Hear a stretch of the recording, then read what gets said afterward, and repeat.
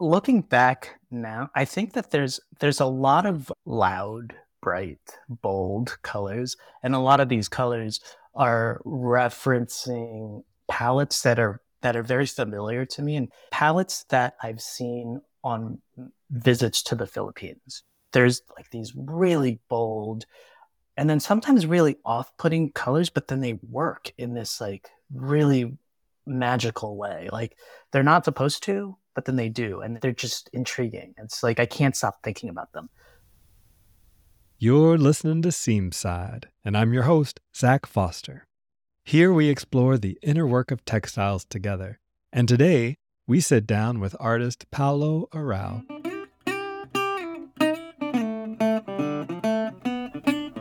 Hey Seamsiders, you may have heard, but the Nook is turning 2 years old real soon.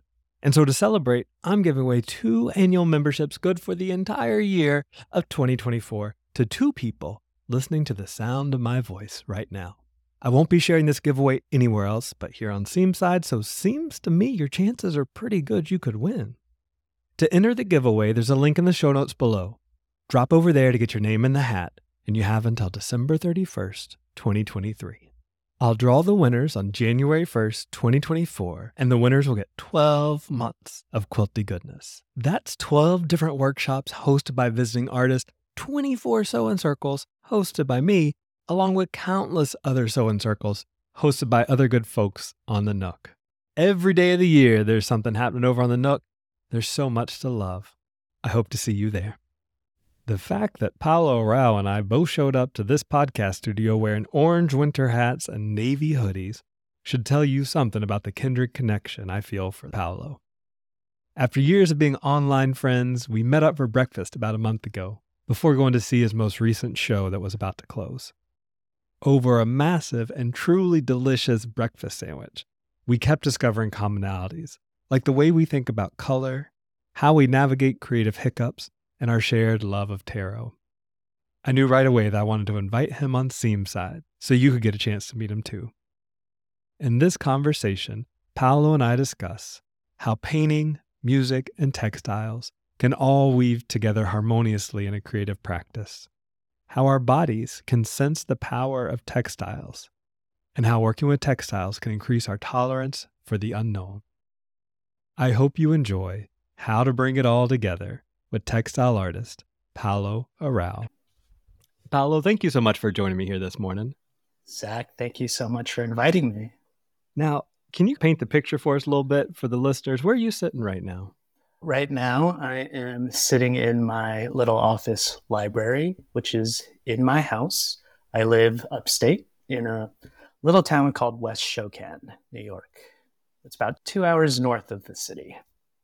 But you haven't always lived there because you and I back in the pandemic were swapping mail when you were here in Brooklyn. Yeah, no, I lived in Brooklyn for 23 years before moving up here. And my partner and I have been upstate for about 2 years now. So. And you came down to the city just maybe, what was it, 2 or 3 weeks ago when you and I got together? Yeah, I feel like it was 2 or 3 weeks ago. Or 2 or 3 months or years. Yeah, what's time? Jeez. Yeah, I think it was a few weeks ago, just before my show closed, and we had that really delicious breakfast. Empire Diner? Empire Diner, yeah. God, good stuff. That was beautiful. I'm still digesting that episode. That was beautiful. Yes, that was a lot. Yeah. We're going to get to your show in a minute, but Paolo, one of the things that you and I discovered over that breakfast together is that we both have a love of tarot as a tool for self-reflection and exploration. And so I thought it might be fun for us this morning, sitting down together, if we each drew a card at the beginning of this conversation, just to see how that might inform our talk. I think that's amazing. Okay, you got your deck. Yeah, what deck do you have? I got one, and it's just a classic Rider-Waite. Nothing fancy. How about you? What are you working with this morning? Today I have the Queer Tarot deck, which it's based heavily on the Rider-Waite in terms of symbolism, but it's a lot brighter. It's a fun deck. Cool. Yeah, I need to branch out a little bit, but it's just one of those things. How many tarot decks do you need, Paolo? You know what I'm saying? That is the question. Don't ask me how many I have because I can't tell you. I don't want to get you in trouble with your partner. Yeah, let's just keep that a secret. Yeah. Okay. Alrighty. I just drew the Three of Wands, which for folks that aren't familiar with the tarot, shows the back of a figure staring off to this open expanse, holding three wands that look like they're just stuck in the ground, right? Almost like columns or something like that. So it looks like a very reflective card. That is. I think that's a good sign for the next hour together. What did you draw? I like that. I did a 3 as well, but it's the 3 of Swords. Dun, dun, dun. For those of you who aren't familiar, this is a pretty iconic image. It's an image of a heart with 3 swords pierced through it. A lot of this has a lot to do with heartbreak, sadness, but we're dealing with the realm of swords, so that's in the mind. So a lot of it is just thinking about mental heartbreaks or mental anguish that's taking a toll on your heart. So 3 and 3, wow. And we're twinning too, like with our clothes right now. So this is picking up on some energy here. When we hopped onto this call, we're both wearing what I would call a toboggan, but the rest of the world would call a knit cap or a beanie. Yeah. We're both wearing orange toboggans, and we were both wearing dark hoodies. Yeah, dark blue hoodies, yeah. Okay, we're not going to totally nerd out on the tarot at this moment because, folks, we're going to have a little bonus conversation where we just let the freak flag fly. After this conversation, we'll be focused more on textiles. But I will say that when I think of 3, I also think of generation and something new coming into the world, right? 2 is balance, and then 3 is movement forward from that. Right. It's expansion, which is really cool. Cool to think about. Let's expand and reflect, shall we? Yeah, let's do that. I knew the first question that I wanted to ask you, Paolo, when you agreed to be on the show. And I don't know why this question came to me the way it did, but we're just going to follow the hunch, okay? And the question is, I found myself really thinking about you as a child and wanting to know, what was little Paolo's relationship to textiles? Oh, wow. Yeah, so growing up, I come from a military family, so we moved around a lot. My dad was in the Navy. My mom had a bunch of different jobs, one of which was she was a seamstress. So she spent a lot of time sewing, and she had a small little room in our house, which was basically like a walk-in closet where she had her sewing machine. And I just remembered her sewing. She sewed all of my sister and I's costumes for Halloween, and she made a lot of our clothes. She matched a lot of our clothes, speaking of twinning. So my sister and I always had like matching outfits no matter what. So yeah, my earliest recollections were of my mother in her little sewing closet, hemming and mending other people's clothes, but then also making clothes for us. And I remembered as she was sewing in her little sewing closet, she often worked from patterns, McCall's, those patterns. And I remembered as a kid, like drawing the illustrations of the figures that were dressed in whatever it was that you were trying to sew. So there was this drawing and sewing thing that was happening at a pretty early age. Oh, that's phenomenal that you've stayed on that track, or that the track was so visible even from an early age. It was. There were some, what would you say? Like I veered off into different paths before coming back. A few deviations. Yeah, deviations, yeah. Hey, that's okay. Yeah, no, it wasn't a direct path. You know, and as someone who sews in the little tiny eat-in portion of their kitchen here in Brooklyn, I'm like hard relate with your mom in the sewing closet. Yeah. Like, you got to make it work. No, totally. Work with what you have, with the space that you have. That's right. For sure. Now, did she teach you to sew, or was that something that came about later? No, that came about like in 2016, much later. I took some classes at the Textile Art Center in Brooklyn. Amazing. It's an amazing resource. I learned so much sewing, weaving, dyeing, lots of different things. So what happened in 2016 that inspired you to sign up for some sewing classes? In 2016, I was invited to be a visiting artist at the Tyler School of Art in Philadelphia in their Fibers and Material Studies department. And so the whole premise of that invitation was to translate one of the paintings that I was doing, because I was making paintings at the time. I was making these abstract paintings. Jesse Herod had invited me to translate one of my paintings into a weaving on a Jacquard TC2 loom. And at the time, I had no idea what a TC2 loom was, but I was fascinated. And so I said, yeah, let's do this. So I spent a week at Tyler working on this jacquard loom and making 3 different weavings. Can you describe a little bit about what makes this loom special? This loom is digital. It's connected to a computer. So what you do is you have a computer file, an image file of what it is that you want to weave, and then you plug that into, it's computerized, and it's hooked up to this loom, which is completely digital, and it can weave all the intricate patterns without having to do a lot of fancy footwork. It does it all for you. So what I really did the whole time was just play around with yarn and color, and the patterns would just come through. And so at the time, my paintings were abstract and geometric, and they were referencing textiles anyway. And so this just was the logical thing to do. And that experience was a game changer. It completely shifted the trajectory of my work. And it was the beginning of my obsession with textiles. And that week, I was working with 2 amazing weavers who were teaching at Tyler at the time, Crystal Gregory and Robin Kang. And they saw how enthusiastic I was about the process. And they were like, you know what? If you were really into this, there's this place called the Textile Art Center in Brooklyn. You need to go and take classes. And after that week, I went straight to the Textile Art Center and signed up for a sewing class and some weaving classes. And it's just been an amazing journey since then.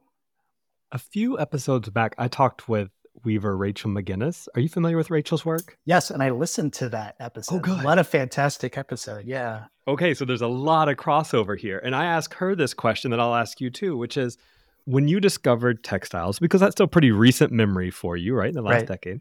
When you discovered textiles, what do you remember textiles allowing you to do in your practice that maybe painting didn't or hadn't opened up for you?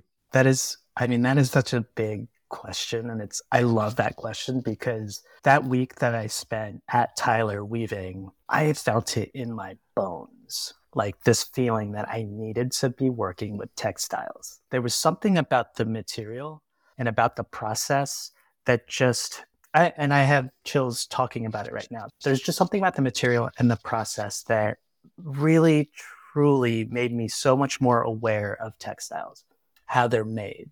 And it gave me a greater respect for them as a material. And then also textiles as a material gave me so much in terms of just paint, right? Because paint is the stand-in. Paint becomes this material that you use to depict other things. And textiles, whether they're from secondhand clothing or, found textiles, there's already a history and there's already a story in there. And it's just you as sort of the person who's translating that story into form, right? And so to me, all of that was such an eye-opener and it was such a game changer. And there's just so much to unpack with that, right? And that's one of the things that keeps me working in the studio is the love of the material, the love of the process of making. It really just became this obsession, like working with textiles. It was like, why haven't I done this sooner? But then at the same time, it's like things happen. I truly believe that things happen when they're supposed to happen. And I needed to have gone through whatever it was and make paintings. And the paintings that I made were what led me to making or working with textiles. And I also have Jesse Herod to thank for that. So Jesse, if you're listening, thank you so much. Thank you, Jesse. It's funny. I was thinking something very similar this morning sitting on the couch. So I woke up inexplicably around 5 a.m., still dark outside. And I'm like, well, let me go quilt on this little thing I'm quilting on this. I found this shirt about 3 weeks ago, washed up on the beach at Brighton Beach. And it is gorgeous, Paolo. I need to show you in person because the way that the salt water and the sun and whatever like mechanical abrasion has happened to that shirt has just made it an object of true beauty, right? And so I'm stitching this down on a piece of, a variety of materials, but I was working on a panel this morning that had this almost like a periwinkle blue linen. And as I was watching the thread go in and out, I was like, I'm going to work with linen for the rest of my life. Like, this is just so gorgeous. The way that like linen has a little bit of body, it has a little bit of flounce between the stitches, but it also has a little bit of crinkle. It has an edge, right? So there's just something happening. Yeah. And so here's where it connects with what you were saying. I was like, at least as someone who works with textiles compared to maybe a painter, I'm not a painter, I don't know, but someone who works with textiles, I feel like I'm very quick to give a lot of credit to the material itself. Mm. It's part me, but it's a lot the material. Yeah, I think for me, just thinking, it all just made sense because all the paintings that I had been making were always abstract. They were always geometric. They always referenced the grid, lots of textiles and pattern. And for the longest time, I just I had this aversion to working with textiles as just the thing, right? And so there's just something in the it's the haptic quality of textiles, right? Like you feel it. There's just something that's transmitted through textiles, right? There's like an energy, there's like a power that is transmitted from the object to me, and then that's what then in turn becomes something else that I'm translating. So I don't know if that answered your question. Oh, it 110% does. Thank you. Thank you. So when you and I got together recently, we went to Yeah. see your show that you titled Loom Songs. Can you tell us a little bit about why you named it Loom Songs and then describe the show for us? Yeah, so Loom Songs was a solo exhibition that I recently had at Morgan Lehman Gallery in Chelsea. And it was the first time that I had exhibited all handwoven work. Because prior to then, I had been exhibiting more sewn, quilted, using quilt like processes, but not necessarily quilted fabric paintings. And so Loom Songs was the very first time that I exhibited handwoven pieces. And why I decided to call the show Loom Songs refers directly to my background as a classical pianist. Growing up, I played the piano. I went to college to study music and performance. I thought that I was going to be a classical pianist, but that obviously didn't happen. But music has always still remained. It lingers. You know, it's the way that I make work and the way that I think about music are similar. Ooh, say more about that. There is a language that both music and visual arts share in when you're talking about color composition and harmony and rhythms and dissonance and things like that of that nature.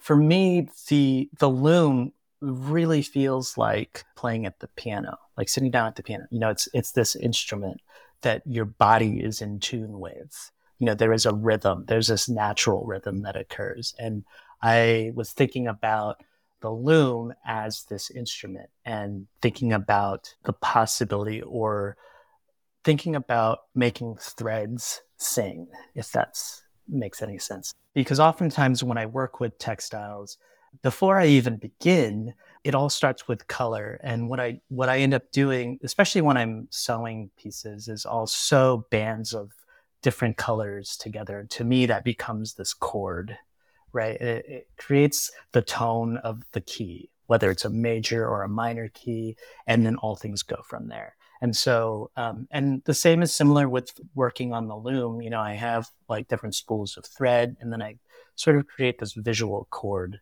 And to me, it's like seeing sound and then hearing color. Even when I was a painter making paintings in the traditional sense, I always would think about color in terms of definitely in terms of dissonance and then trying to find harmony in that dissonance.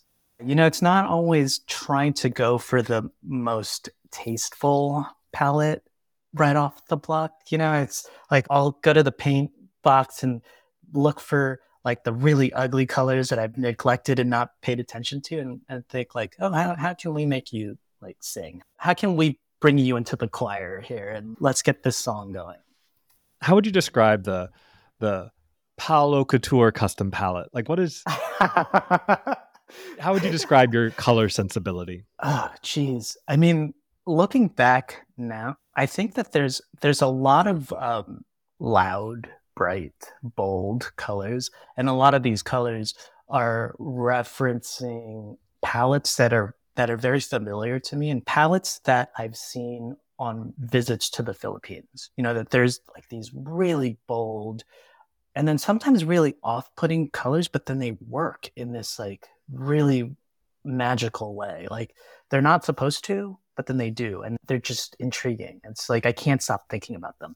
So I guess my palette is similar in that sense, where I take a lot of bold color, and then sometimes a lot of color that's a little too harsh, or a little too, I think harsh is not the right word.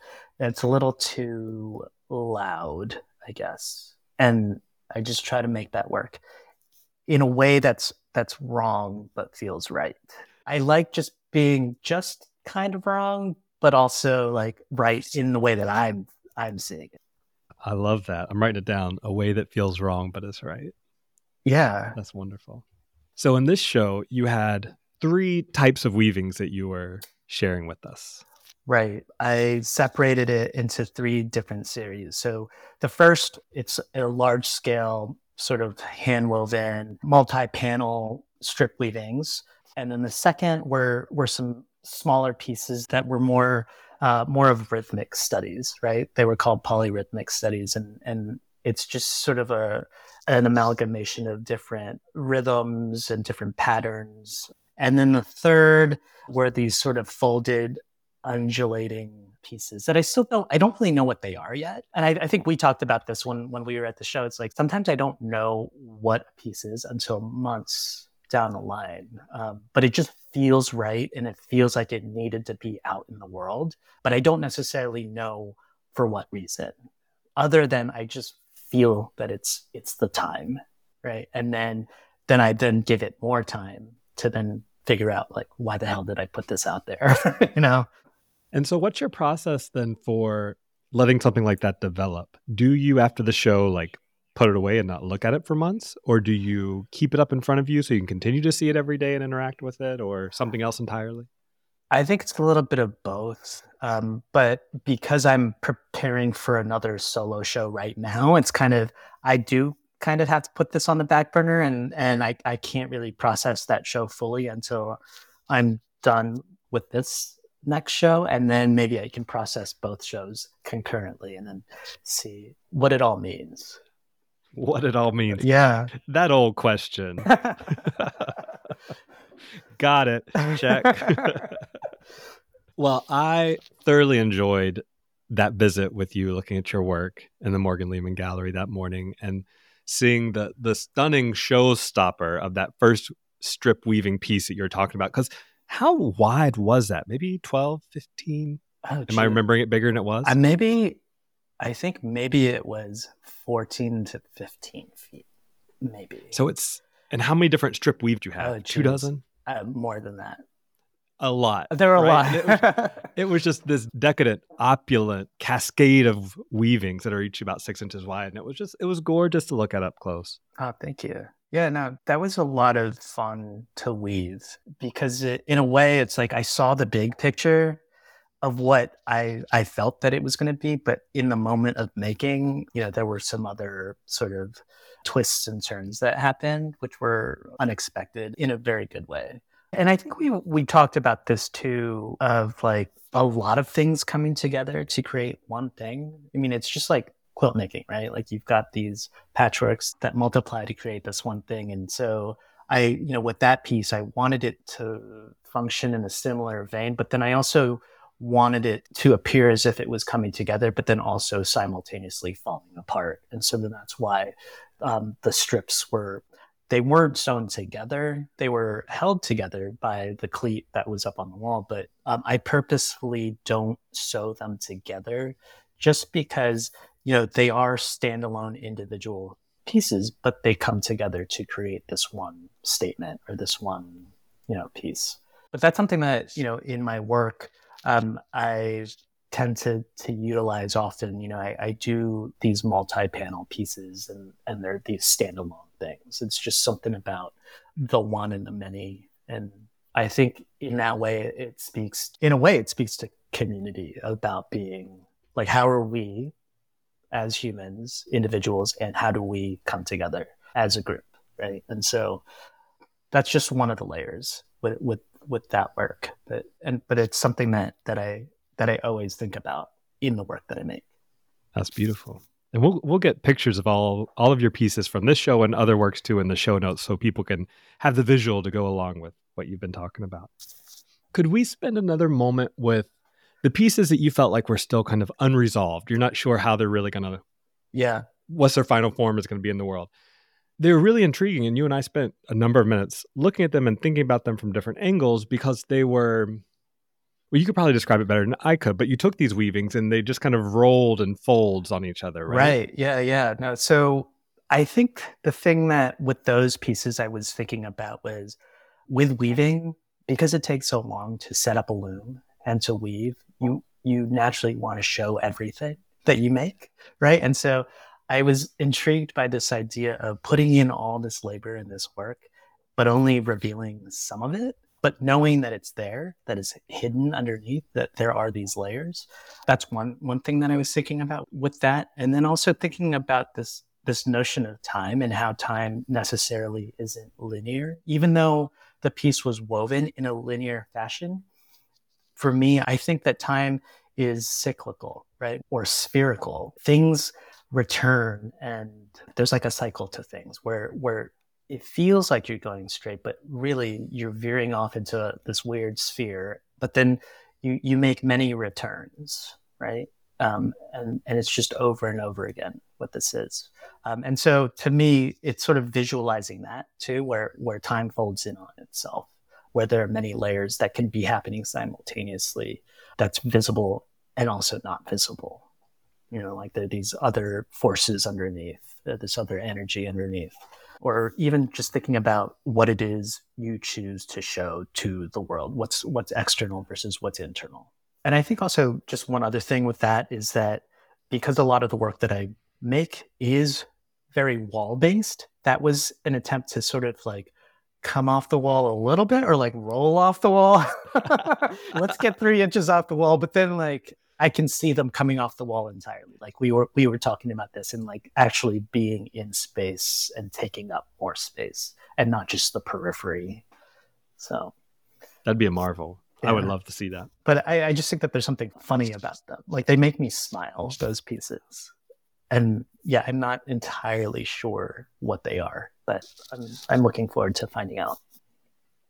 Yeah, the words that just came to my mind now in this moment is that these pieces are kind of like drippy or gloopy or something, right? Yeah, no, all that. Like there's a liquid quality to them. They definitely have, I mean, they're kind of sassy. They've got a little bit of attitude to them, right? And I think that's why I'm so interested in them, that they're not like these static things that are just hanging on the wall. I mean, they kind of don't want to be on the wall. So, Love it. I've recently made a couple of, I don't know, I found myself thinking a lot about time recently as well, connecting back to that aspect of these pieces. And I've made a couple of what I'm kind of, how do I want to say this?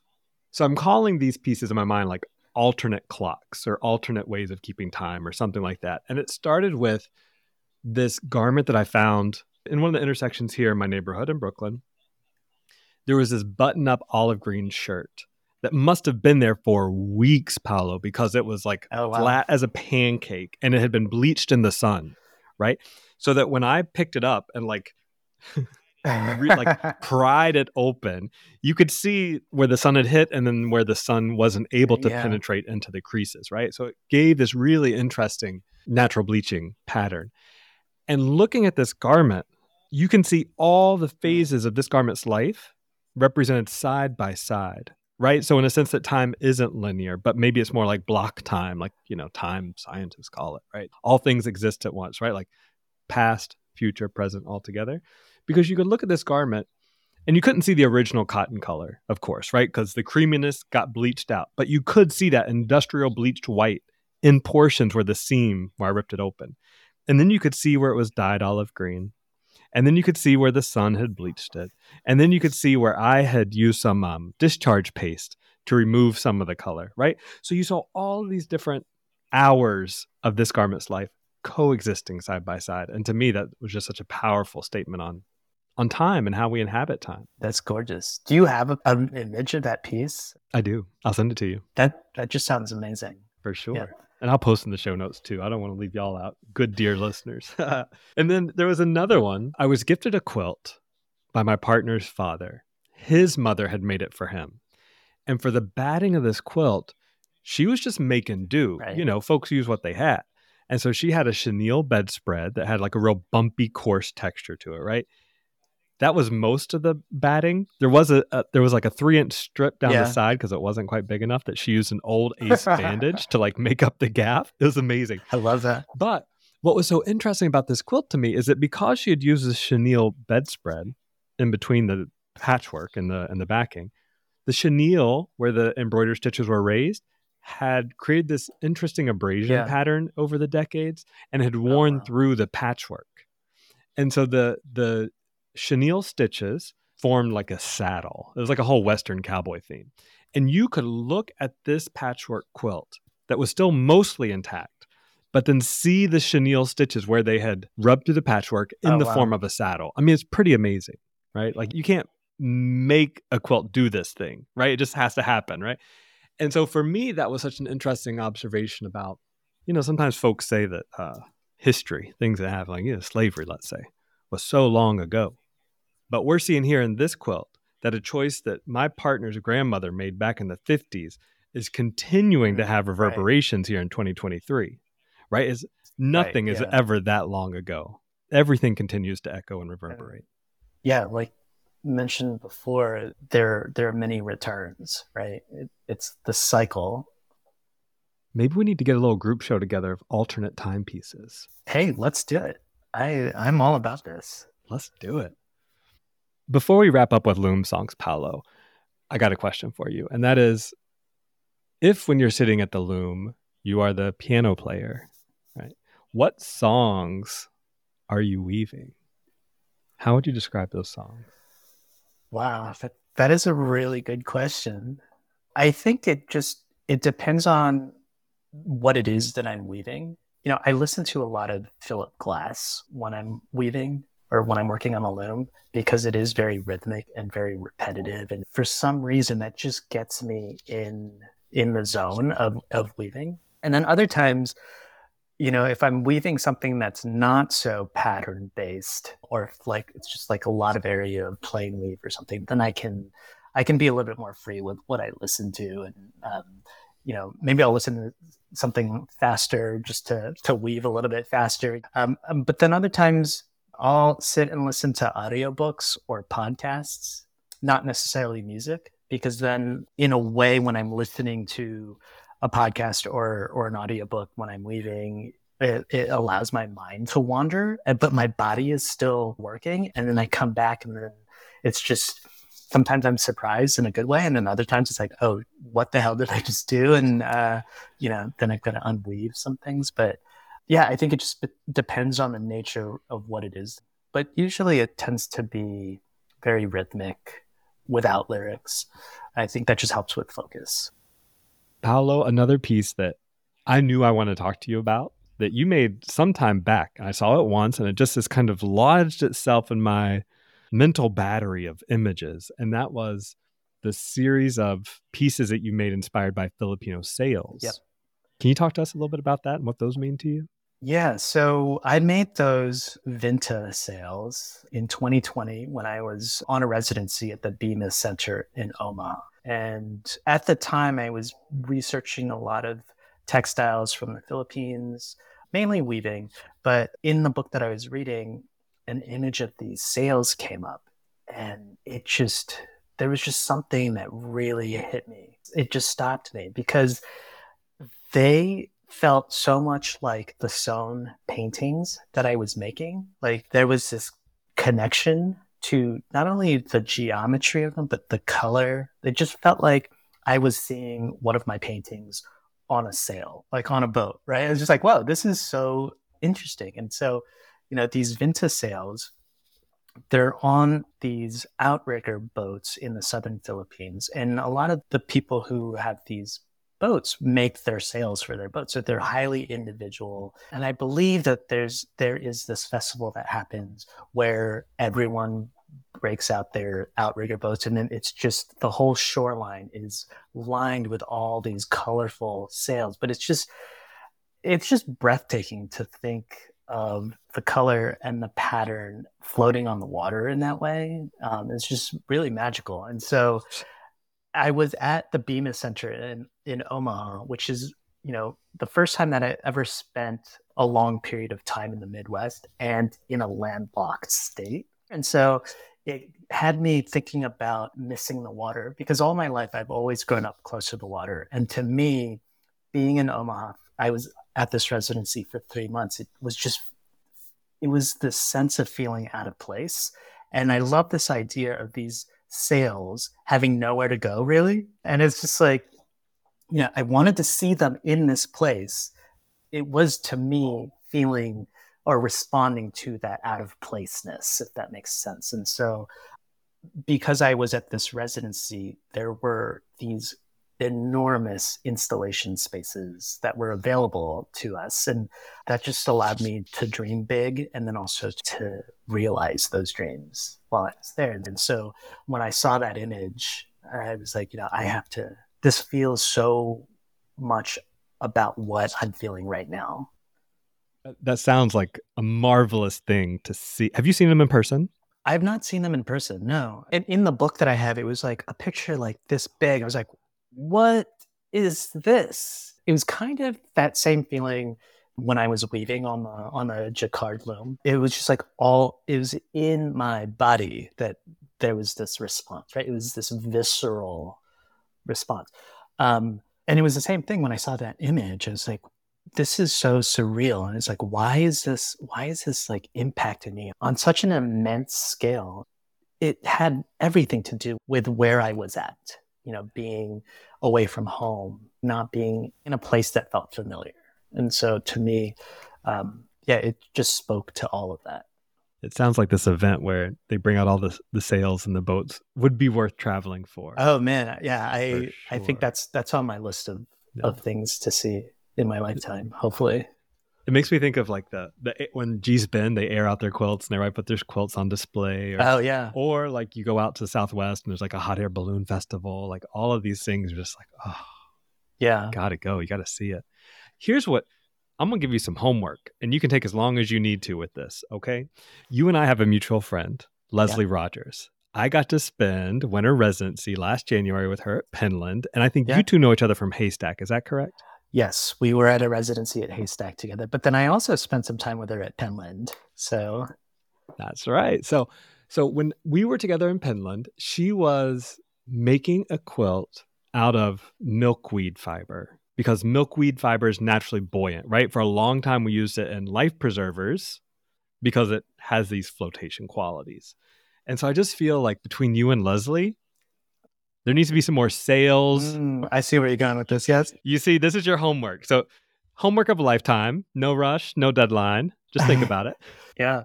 No, I think that's a brilliant idea. And I don't even know if Leslie has finished this project, but the ultimate goal, because she is so much about performance as well, she's about object and performance, was that she was going to float this quilt out on the water and wear like this matching quilted uniform outfit and try to float on it. Do you know where this project stands? When we were at Penland together this summer, she was working on the outfit.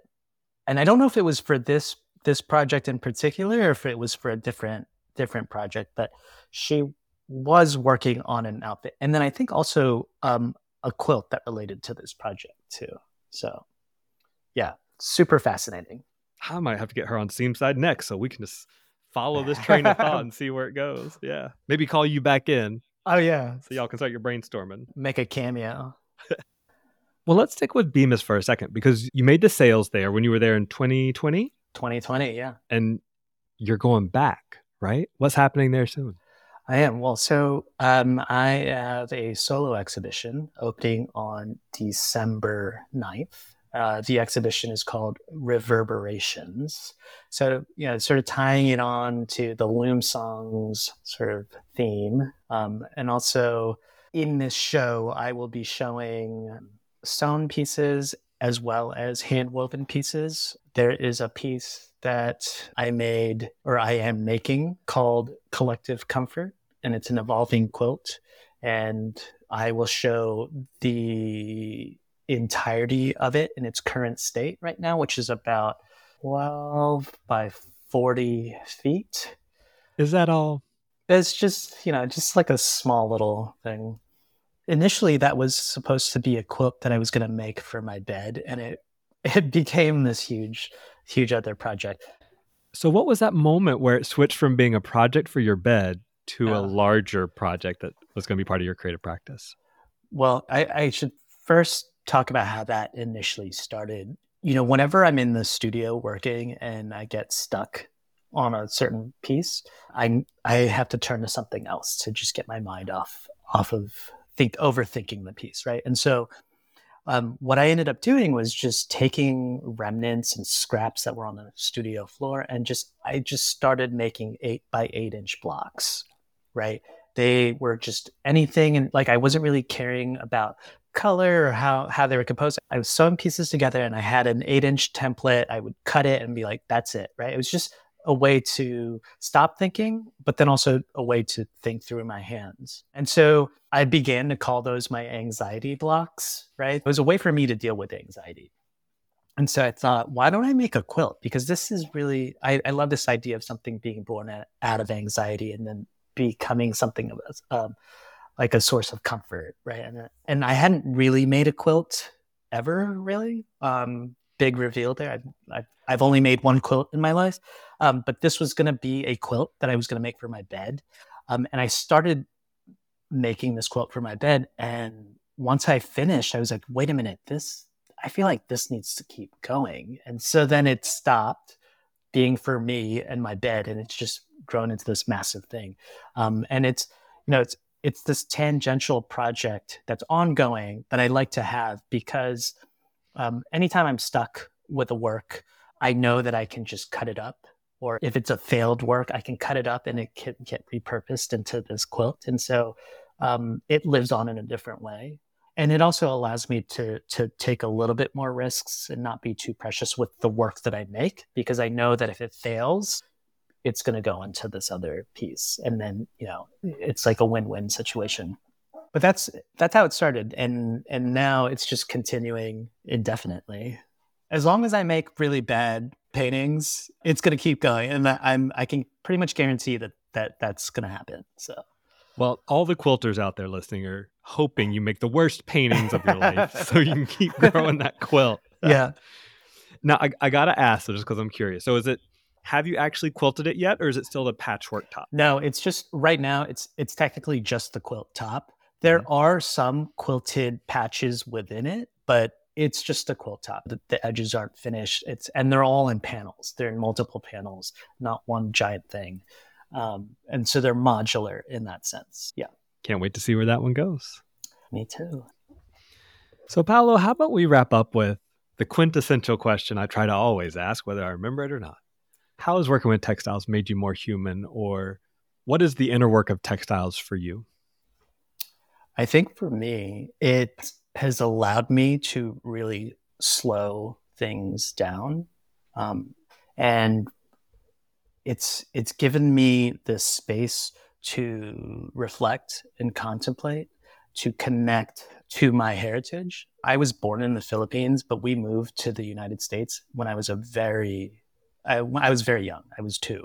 And so for me, I've had this loss of who I am, my identity, and working with textiles has brought all that back up to the surface, right? And it just made me realize that I had suppressed a lot of that growing up, and now I'm finding connections or feelings that I've had with my work that exist already with like the history of textiles from the Philippines. It's like it's an embodied sort of feeling, right? It's like I know these feelings are connected to something greater than myself and something that I'm connected to. And um, it's something that it's all a work in progress, and it changes, and what I'm making and how I'm thinking about it has changed. And I'm so curious about what's going to happen next with the work. And I think it goes back to this idea of how are we more human with textiles? And it's